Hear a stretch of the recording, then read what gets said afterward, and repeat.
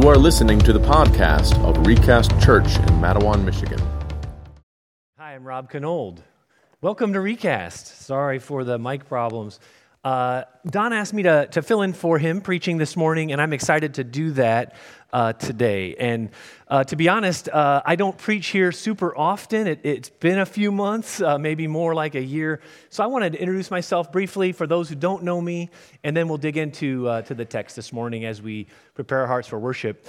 I am Rob Knold. I'm married to my better half, Carrie Knold, who's not here in the first service. She's back teaching the 4- and 5-year-olds. So you may have met her that way. And we have been here at Recast since the beginning. And what a blessing it's been. I've just been so grateful for what God has done here.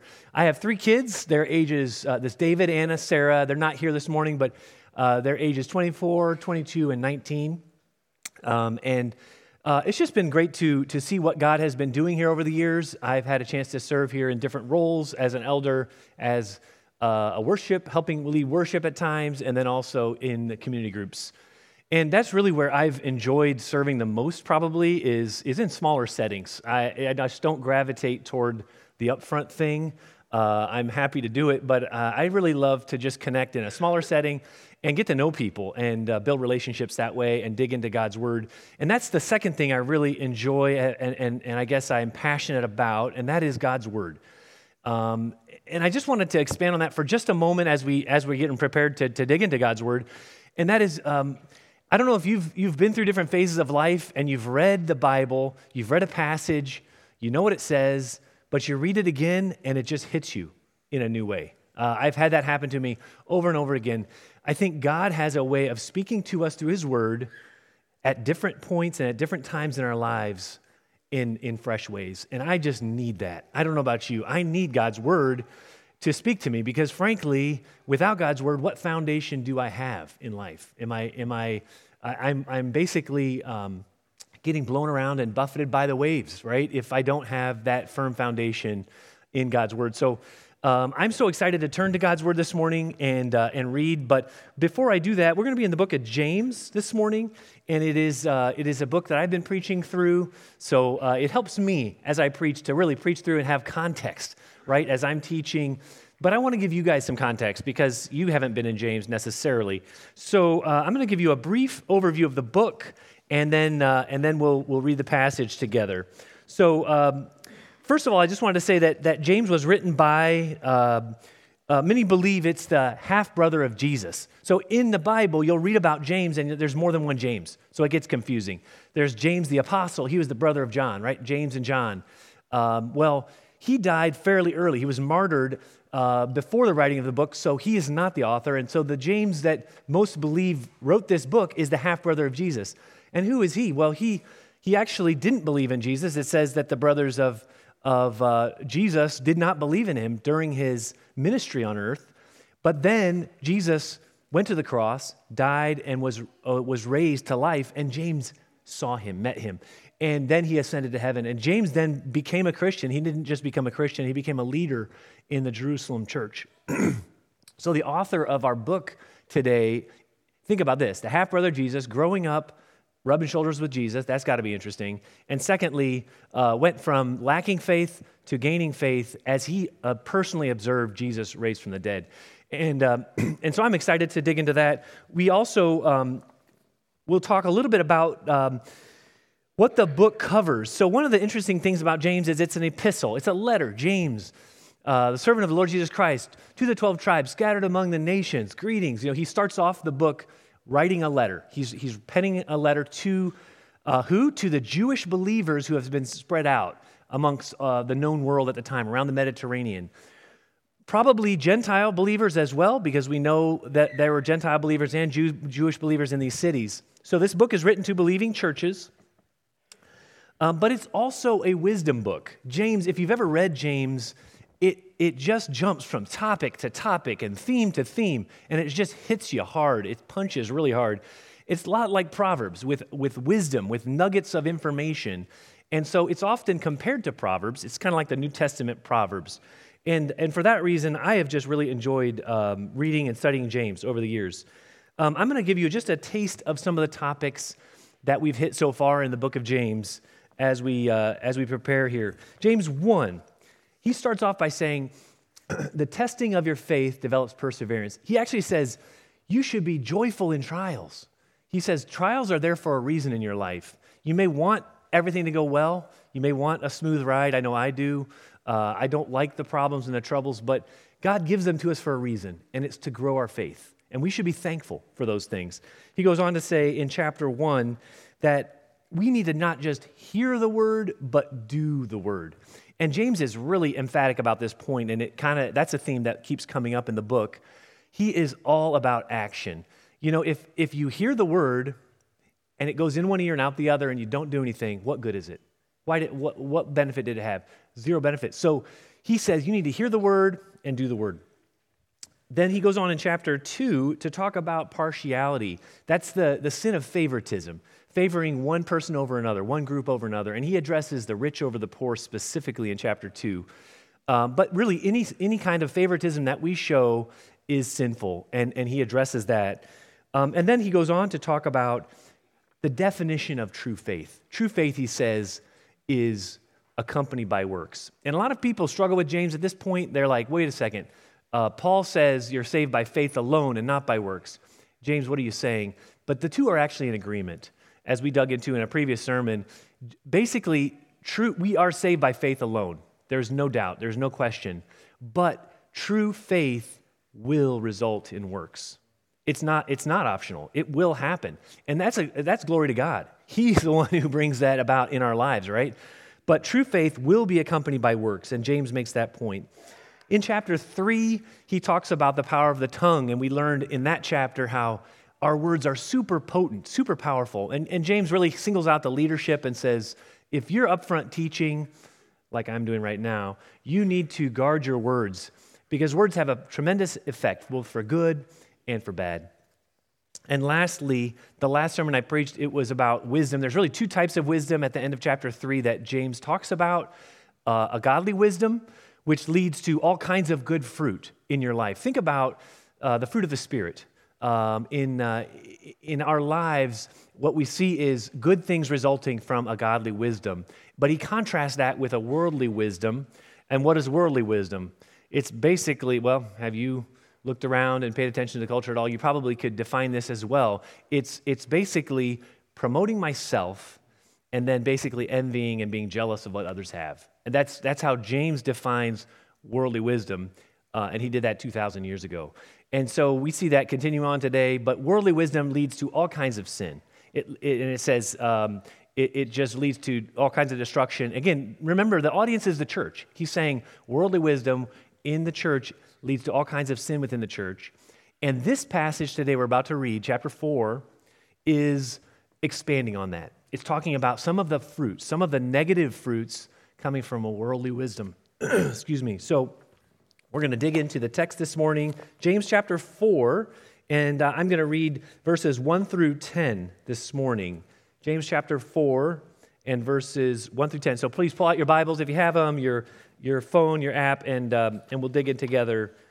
James chapter 4, verses 1 to 10. What causes quarrels and what causes fights among you? Is it not this, that your passions are at war within you? You desire and do not have, so you murder. You covet and cannot obtain, so you fight and quarrel. You do not have because you do not ask. You ask and do not receive because you ask wrongly to spend it on your passions. You adulterous people, do you not know that friendship with the world is enmity with God? Therefore, whoever wishes to be a friend of the world makes himself an enemy of God. Or do you suppose it to no purpose that Scripture says he yearns jealously over the Spirit that he has made to dwell in us? But he gives more grace. Therefore it says, God opposes the proud, but gives grace to the humble. Submit yourselves therefore to God. Resist the devil, and he will flee from you. Draw near to God, and he will draw near to you. Cleanse your hands, you sinners, and purify your hearts, you double-minded. Be wretched and mourn and weep.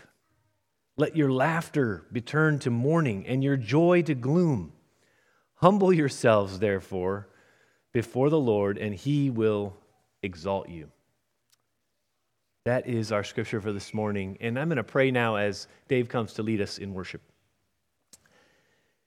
Heavenly Father, I thank you for the text this morning. I thank you for your word. God, sometimes it is encouraging words. Sometimes it's inspiring words. Sometimes it's convicting words. God, I just thank you for all of the words, God. And the word you have given us is precious, God. It's good to dig into it and hear it. But Father, I just pray as we prepare to hear the words that I preach in a moment, Lord, I just pray your Spirit would be active and moving. Lord, we need you. We need you desperately in our lives. We need you in our hearts. We need you to bring conviction. We even need your help to worship properly, God. We get so distracted so often. I know I do, with my mind wandering. God, we just ask that you would fill this place with your Spirit to lead us and direct us into your throne room. I thank you, God, for the chance to worship. It is a good thing to lift our hands and our hearts and our voices together. And so just pray we would be united in worship together right now. In Jesus' name we pray. Amen. Good morning, and again, back to the passage today. Excited to get back into James. Gave a little bit of an introduction on the book earlier, and we're going to dive right into the text now. And I want to just start by showing you a quick outline for the message this morning.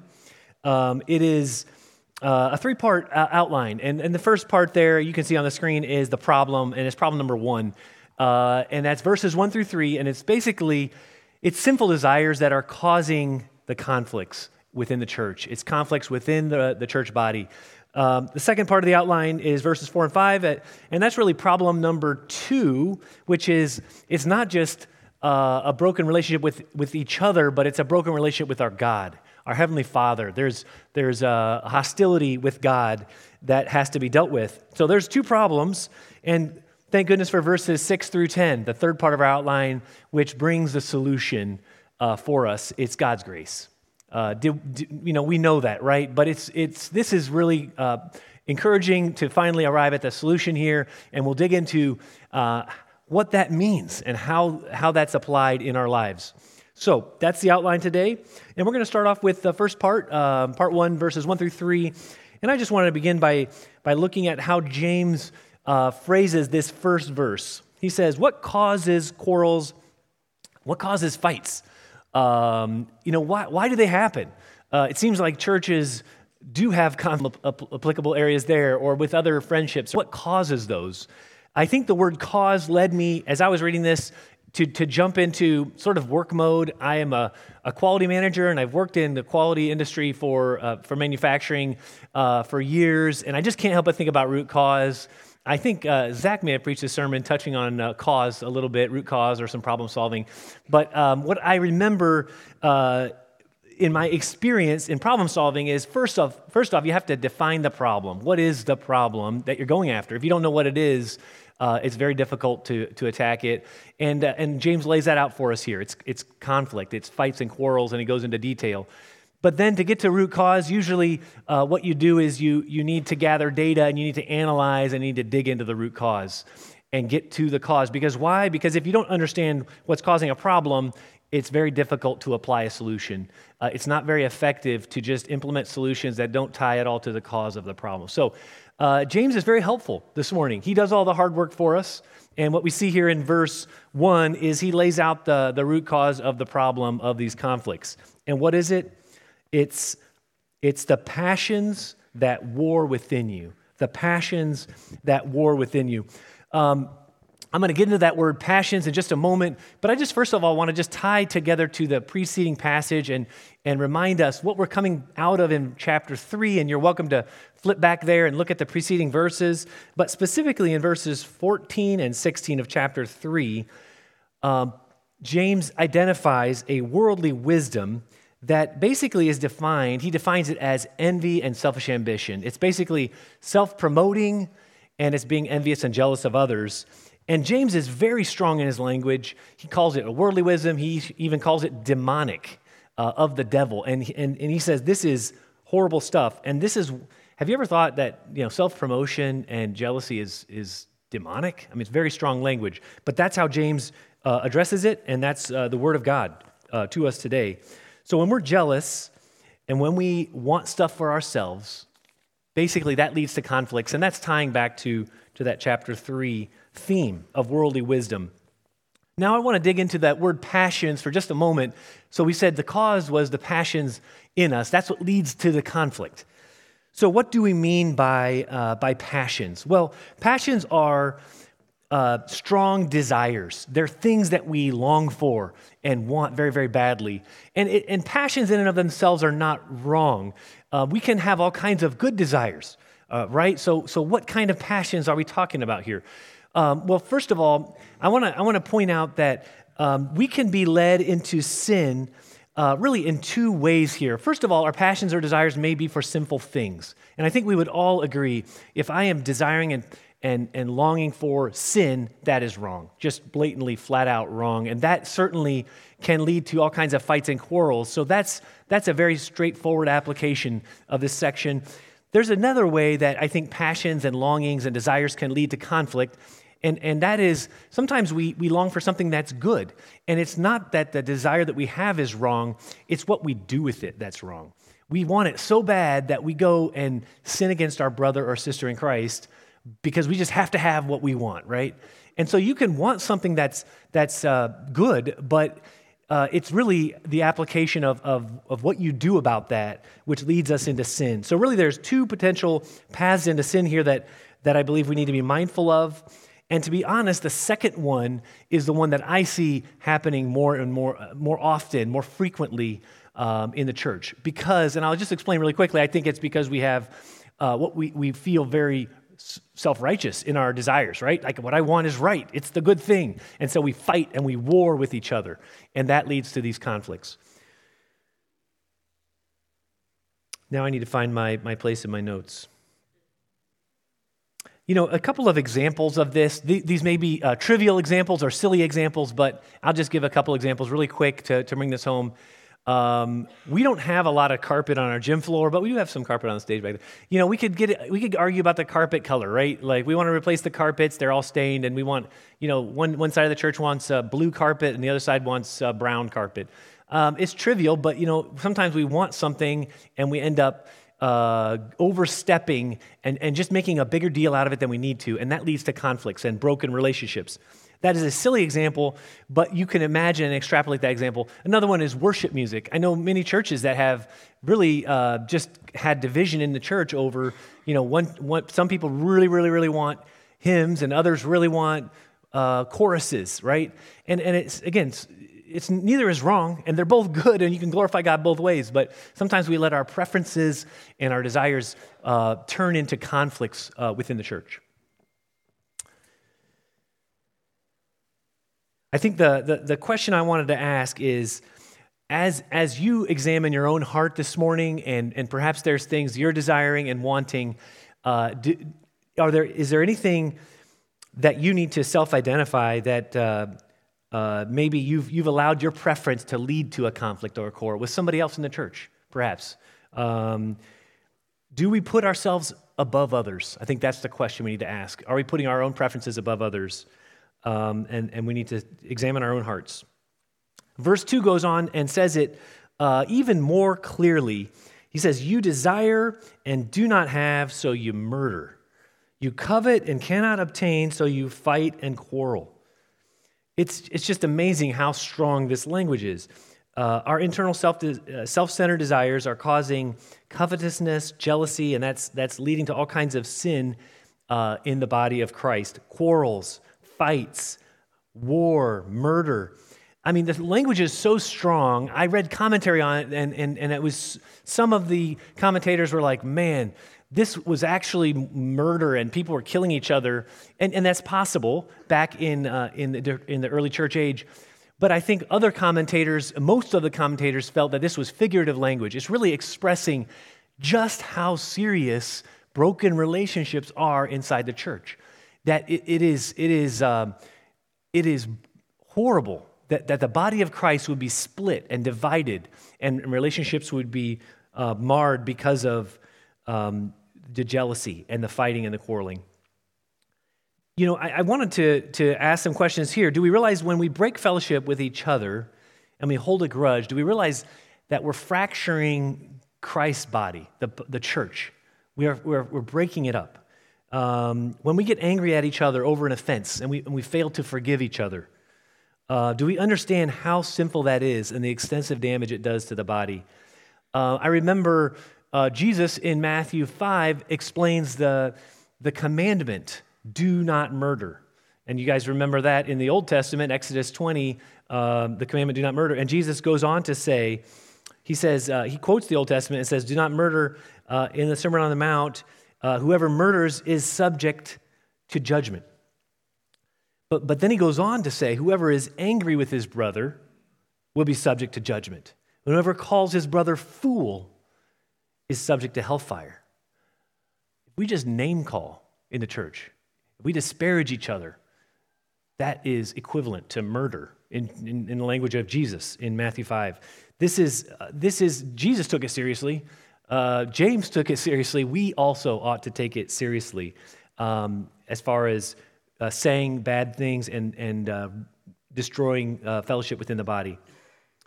A few weeks back, Don preached a sermon and he touched on communion, and it was about, do you remember this sermon? He says it's about remembering, and he talked about connections within a church and the fellowship within a church. He used the word together. He said it's about celebrating the Lord's table together, communion, celebrating the Lord's table and remembering together. And he encouraged us, even as an application point with communion. He said, when you pause before you take communion, if there's a broken relationship you have with another brother, go make that right. Go find that person and talk to them. Better to do that than to continue with communion. So again, there's a call to unity every week when we do communion. And when we do it later this morning, you'll have a chance to really reflect on that. But I think sometimes it takes a little bit of courage to confront an issue, to confront a brother, and to resolve a conflict. But that's what God calls us to, is resolving conflict, forgiving each other, and addressing issues of relationships that are broken. Verse 2 ends with a statement, you don't have because you don't ask. Pretty straightforward, right? You don't have because you don't ask. And I think it is a call to supplication. It's a call to bring our requests before God and ask Him for things. It reminds me of Philippians 4, 6, and 7. Do not be anxious about anything, but in everything by prayer and petition, with thanksgiving, present your request to God. We're directed, in everything to present your request to God. Ask. That's what it says here. But then verse 3 clarifies something for us. He says at the beginning of verse 3, when you ask, you don't receive because you ask basically for selfish reasons, to spend it on your own pleasures, to spend it on your passions. Our prayers selfish? That's a little bit convicting, right? He's asking us why. He's challenging us that sometimes we ask with wrong motives. So I think it's important that we ask. It's also important that we examine our hearts, and I think in time God will, as we grow closer to God, and we're going to talk about nearness to God and what that means in a little bit. But as we draw near to God, His desires become our desires, and those align. John 14:14, Jesus says something very, very similar to James here, and He says, if you ask for anything in my name, I will do it. A lot of us have probably heard that verse and maybe memorized that and seen it on coffee mugs or quoted often out of context. If you ask for anything in my name, I will do it. I thought it was interesting to read the preceding verse, which says the identical thing with an added clarification. It says, if you ask for anything in my name, I will do it, so that the Father may be glorified in the Son. So that the Father may be glorified in the Son. We are to ask for things, yes, so that God would be glorified. That's the point. And I think anytime we're reading Scripture, we need to look at that context. The following also details an explanation of this verse as well. It says, if you love me, you'll keep my commands. And then he goes on to say that Jesus is going to send us His Spirit. These are all great promises. But the point is, I think, taken together, that we should love God and obey God and be filled with His Spirit and aligned with His purposes, and we should be bold in asking for things, and that those things bring glory to God. I mean, that's the whole message in context. So again, very, very important to examine those verses in context and ask, and really what the point, and the reason I'm bringing all this up is when we ask, sometimes we just fail to ask, we're lazy and we don't pray, but then sometimes we pray, but we're praying for all the wrong things. And we get frustrated with God, right? He's not answering me. He's not giving me what I want. I think there, again, we have a very mixed up idea of how this whole relationship with God works. He is God and we're the servants. He's in control and we aren't one to command Him and demand, and He's not a genie that some people will treat God like a genie and just ask for things and expect Him to deliver. I think it's also important to know that God is a giver of good gifts. So think about it this way. If you're asking for something to spend it on your passions or whatever, as this text says, and they're not good for you, they're bad things, and you're asking for them, why would God give you bad things? He is not a giver of bad gifts. It said earlier in James, God is a giver of good gifts. So He's not going to give you the wrong thing. And so when God gives gifts, they're always good. So I think that we need to realize He is a good God. And when we're asking for things and we're not receiving them, I think it's healthy and helpful to examine our motives. What are you asking for? Why do you want that thing? And perhaps God can bring conviction there to change our desires and help us align with Him. All right, so we're going to move on to part 2 in the outline. It's verses 4 and 5. Friendship with the world causes hostility with God. And this second point in the outline really shifts us from the broken relationship we have with others because of our sinful passions leading to conflict and hostility with others. And now it shifts to the broken relationship we have with God. You know, we were designed as people to be in relationship with each other and with God. That's exactly what we're here for, and that's how He made us. And so what a travesty when those relationships are broken. And as we look at the broken relationship with God, James starts off verse 4 with some of the strongest language I've seen in Scripture. He says, "You adulterous people." He is calling them adulterers. Super strong language. And why? Because they're being unfaithful to God. And what he defines how they're being unfaithful. What is it that he says? By being friends with the world. And what is friendship with the world? What does that mean? It means basically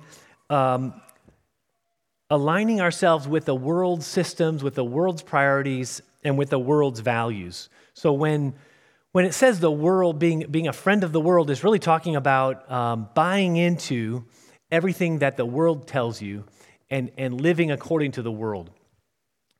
Again, I'm just going to repeat what I've said earlier. Worldly wisdom, putting yourself first, being envious and jealous of others. And verse 4 here clearly says that if you're a friend of the world, then that means you're an enemy of God. And that's that broken relationship with God that we are digging into here.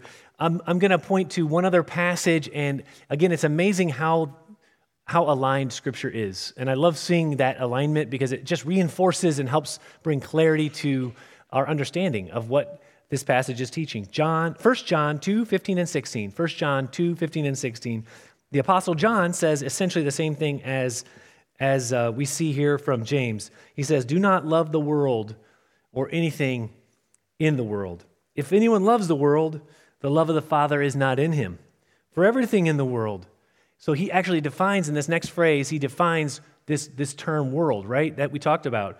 For everything in the world, what is it? The desires of the flesh, the desires of the eyes, and the pride of life is not from the Father, but from the world. The desires of the flesh, the desires of the eyes, and the pride of life. The things that we want, our flesh wants, our human nature wants sinfully, the things that our eyes long for, lust for, and desire, and covet, and the pride of life, just boasting and being confident in ourselves and our own strength. Those are not of the Father, but of the world. So let's slow down here for just a moment and think about what this means. How are we to remain and function in the world and without becoming friends with the world? How do we do that practically? And I think this is something that is worth exploring a little deeper. It is not easy. We are commanded to love those around us and connect with them and engage with them, and yet at the same time, we're not to fall in love with the world, the way the world values things and the world's systems and priorities. So, what does this mean practically? I'll just use a few examples here. Is it okay? So, if you have a secular job, you work, wherever in a job that's, is that okay to throw yourself into your job, to be a hard worker, to be diligent? Is that all right? Or let's just say another example of stuff in the world like art. Is it okay to just enjoy art, beautiful art that's around you, or to be into sports and you're just a huge fan of the Detroit Lions? Wish they were playing tomorrow. Or hunting or fishing or whatever your hobbies. Like, is it okay to be passionate and desire and love those things? And is that being worldly? Have we crossed the line? And you might start wondering some of those questions. I would just tell you first off that God is a giver of good gifts, and many of those things are beautiful and great things, and there's nothing sinful in those things. But I do want to just help draw the line here. If you are seeking your ultimate happiness and joy in those things, yes, those can be false idols, they can be false hope, they can be dangerous pursuits that consume us. Let me give an example. I love sports and I play sports, and if you're playing sports and it is all about you, you want the glory and you want to be recognized and you want everyone to look up to you because of that, and you're seeking that approval from others, then I'd say that has crossed the line, and it is sinful. And again, you need to examine your own hearts in some of these areas. I would encourage you to just draw the line here very clearly. Don't chase after things of the world like money, wealth. Clearly, we're commanded that is a false hope and a false God.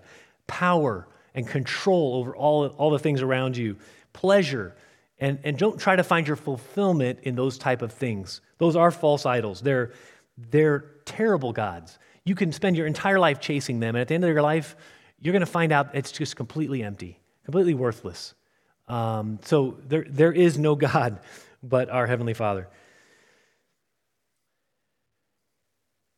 So we're going to move on now to verse 5. Verse 5, and it says, and it quotes here very specifically, it says, Scripture says he yearns jealously over the Spirit that he has made to dwell in us.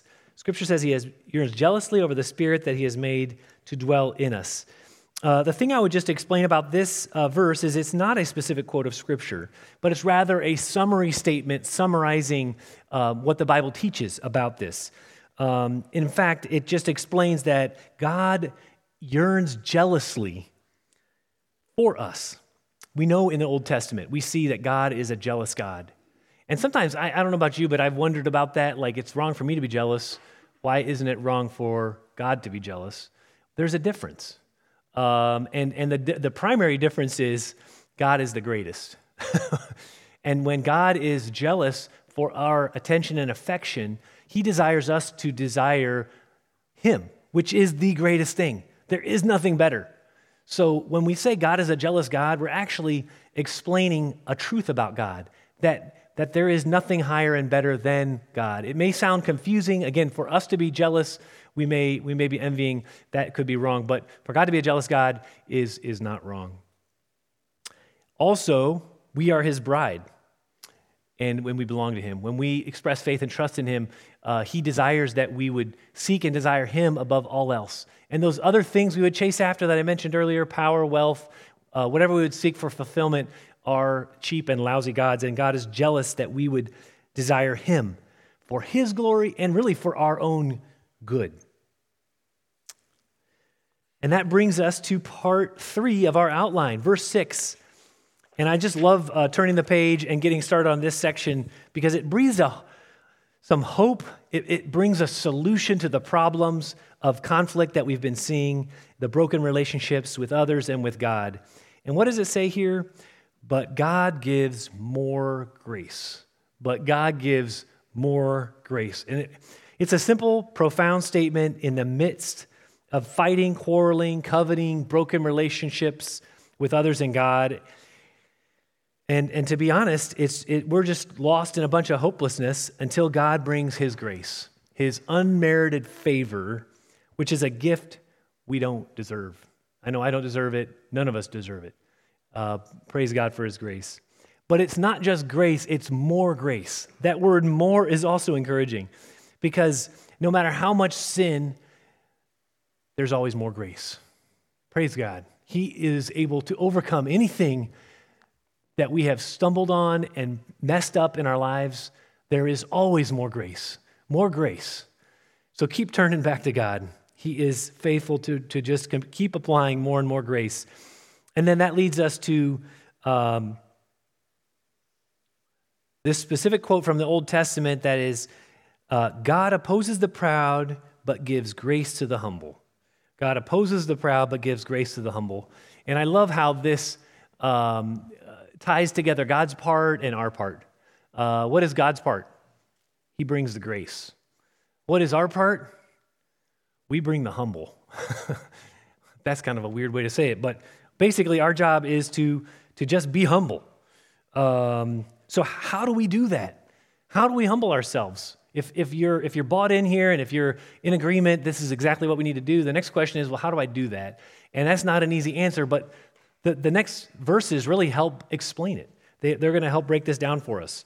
So I'm excited to follow through what this means in humility. But before we go to the next verses, I just want to explain something really important.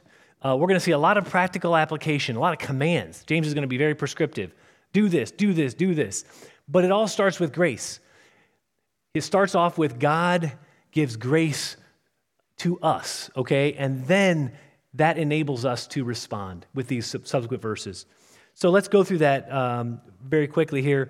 We see in verse 7, in humbling ourselves, it says to submit yourselves to God. Resist the devil, and he will flee. So the word submit here is, it's not a passive word. I think sometimes we read the word submit and we think, okay, I'll just lay down, I'll be a doormat, and that's my role, okay, whatever. That is not what this word means. To submit to God is actually an active word, and it actually means to enlist or enroll. And I would equate it to enlisting in the military, in the army. So if you are enlisting in the military, you are certainly submitting, but you're agreeing to obey the commands given to you by your commanding officer and to follow those commands. And that is exactly what we're doing. Spiritually, we're submitting to God. He is our commanding officer. He calls the shots. We don't call the shots anymore. We're submitting our will to His. But it is an active word. It is preparing to go into battle, to use a military analogy. That is what we do when we submit to God. The word resist, when we say resist the devil, is not as much of an active word, but is more of standing your ground. In fact, I would tie this to something the Apostle Paul says in Ephesians 6. You remember the armor of God? Many of us have read those passages in Ephesians 6. And what does he say? Put on the armor of God. And then he says, what do he say? Stand firm. He repeats the word stand like 2 or 3 times in Ephesians 6. And that is what it means to resist the devil, to stand on the promises of God, to stand on the word of God, to stand armed with that spiritual armor that enables us to resist the devil. And I think here when it says resist the devil, it's standing firm. So after submitting to God and resisting the devil, we see next in verse 8, we are to draw near to God. Draw near to God. And I think it's a good thing to ask, how do we draw near to God when He's omnipresent? Have you ever thought about that? How do I draw near to God if He's already everywhere and He's already near me? Like I can't get any nearer, right? That's true from a location standpoint, but I believe this word nearness is not just it's not talking about location or proximity as it is about relationship. So let me ask, how many of you have loved ones that are far away? Hundreds of miles, thousands of miles. I do. I have family in California. I am not near my parents, for example, in proximity, but I am very near them in my heart. I'm close to them. Does that make sense? You can have a very close relationship with someone who's very far away. And so when we talk about nearness here, and God says, draw near to God, James says, draw near to God, he's talking about that relationship. We're to draw near to God in relation. And that's really, think about it. What makes you, if you say, hey, I'm really close to my dad, what does that mean? It means you love your dad a lot, right? There's a tight relationship there. That's what that means. And so that's what we're supposed to do with our Heavenly Father. Set our affections on Him and draw near to Him in that way.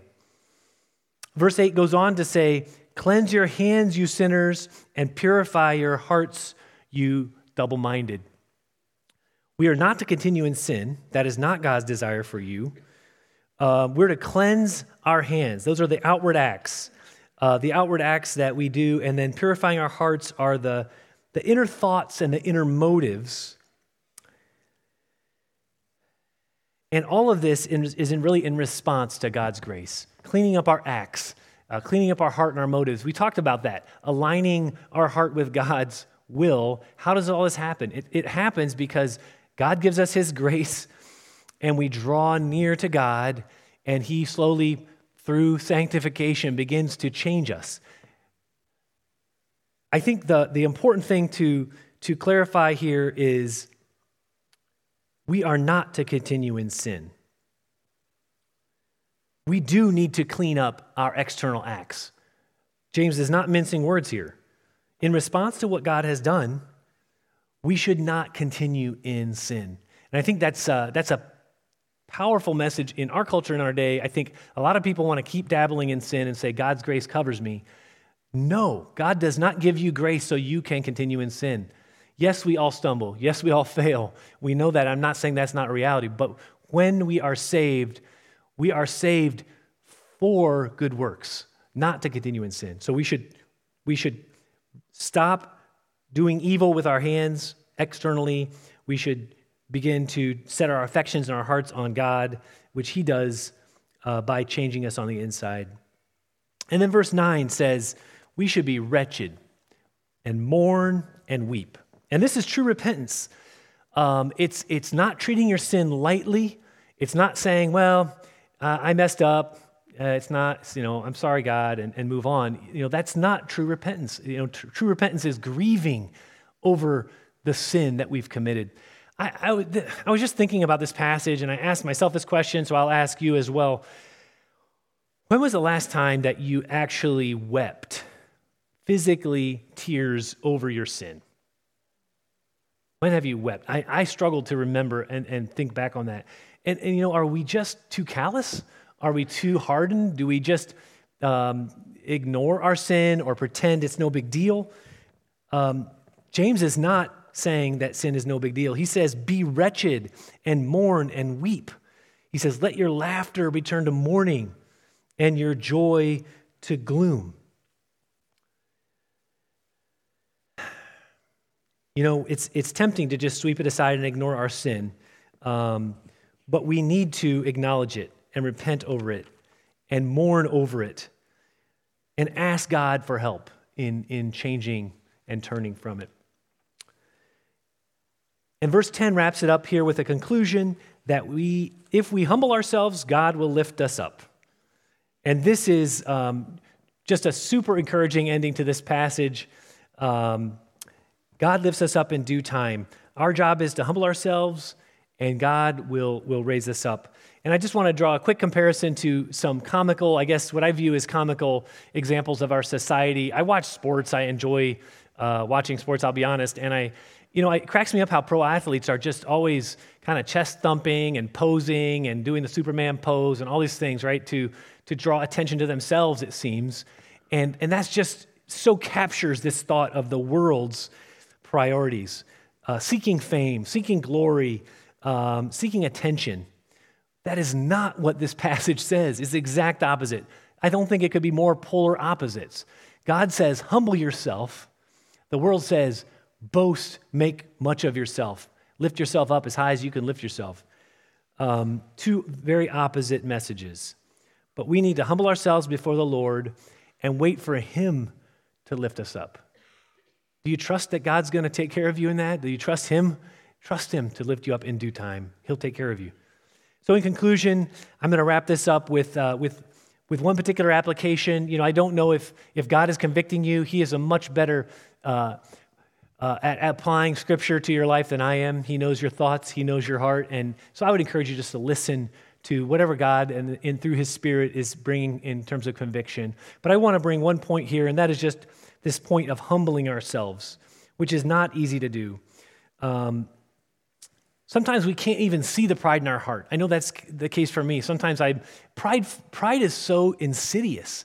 It just seeps in, and you're prideful, and you don't even realize it. So certainly I would encourage you to ask God to open your eyes to any pride that's lurking there. I know it has in my heart.